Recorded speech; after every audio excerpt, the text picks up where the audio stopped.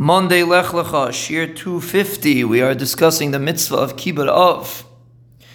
And the Mitzvah4Life says that a person made a shvuah that he's not going to be mechabed his parents. He says it's a shvuah's shav.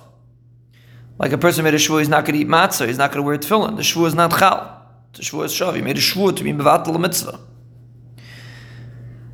He says if a person made a shvuah that he's not going to be mechabed eishes av or baal imay, which is only a drasha, like we said previously, then the shvuah would be chal.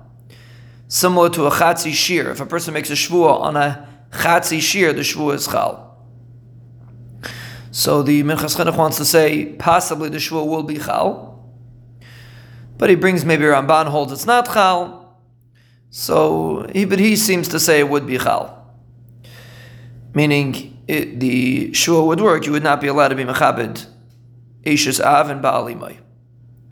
He says if a father or a mother are a cheresh or a sheita, there's still a chiyuv to be mechabed them. Just because they don't have das doesn't minimize the chiyuv. And if a person's mechuyev, he says the halacha of kaifin, meaning if a person doesn't want to do the mitzvah, generally by a mitzvah say we force a person to do a mitzvah. But the halacha is that a mitzvah say that matan schara is ksuva betzida, meaning the Torah says the matan schar, the din is you don't force. So according to that, since Kibud of the pasuk says the schar, so seemingly the Mitzvah4Life says you would not be kaife for a person to fulfill the mitzvah of Kibud of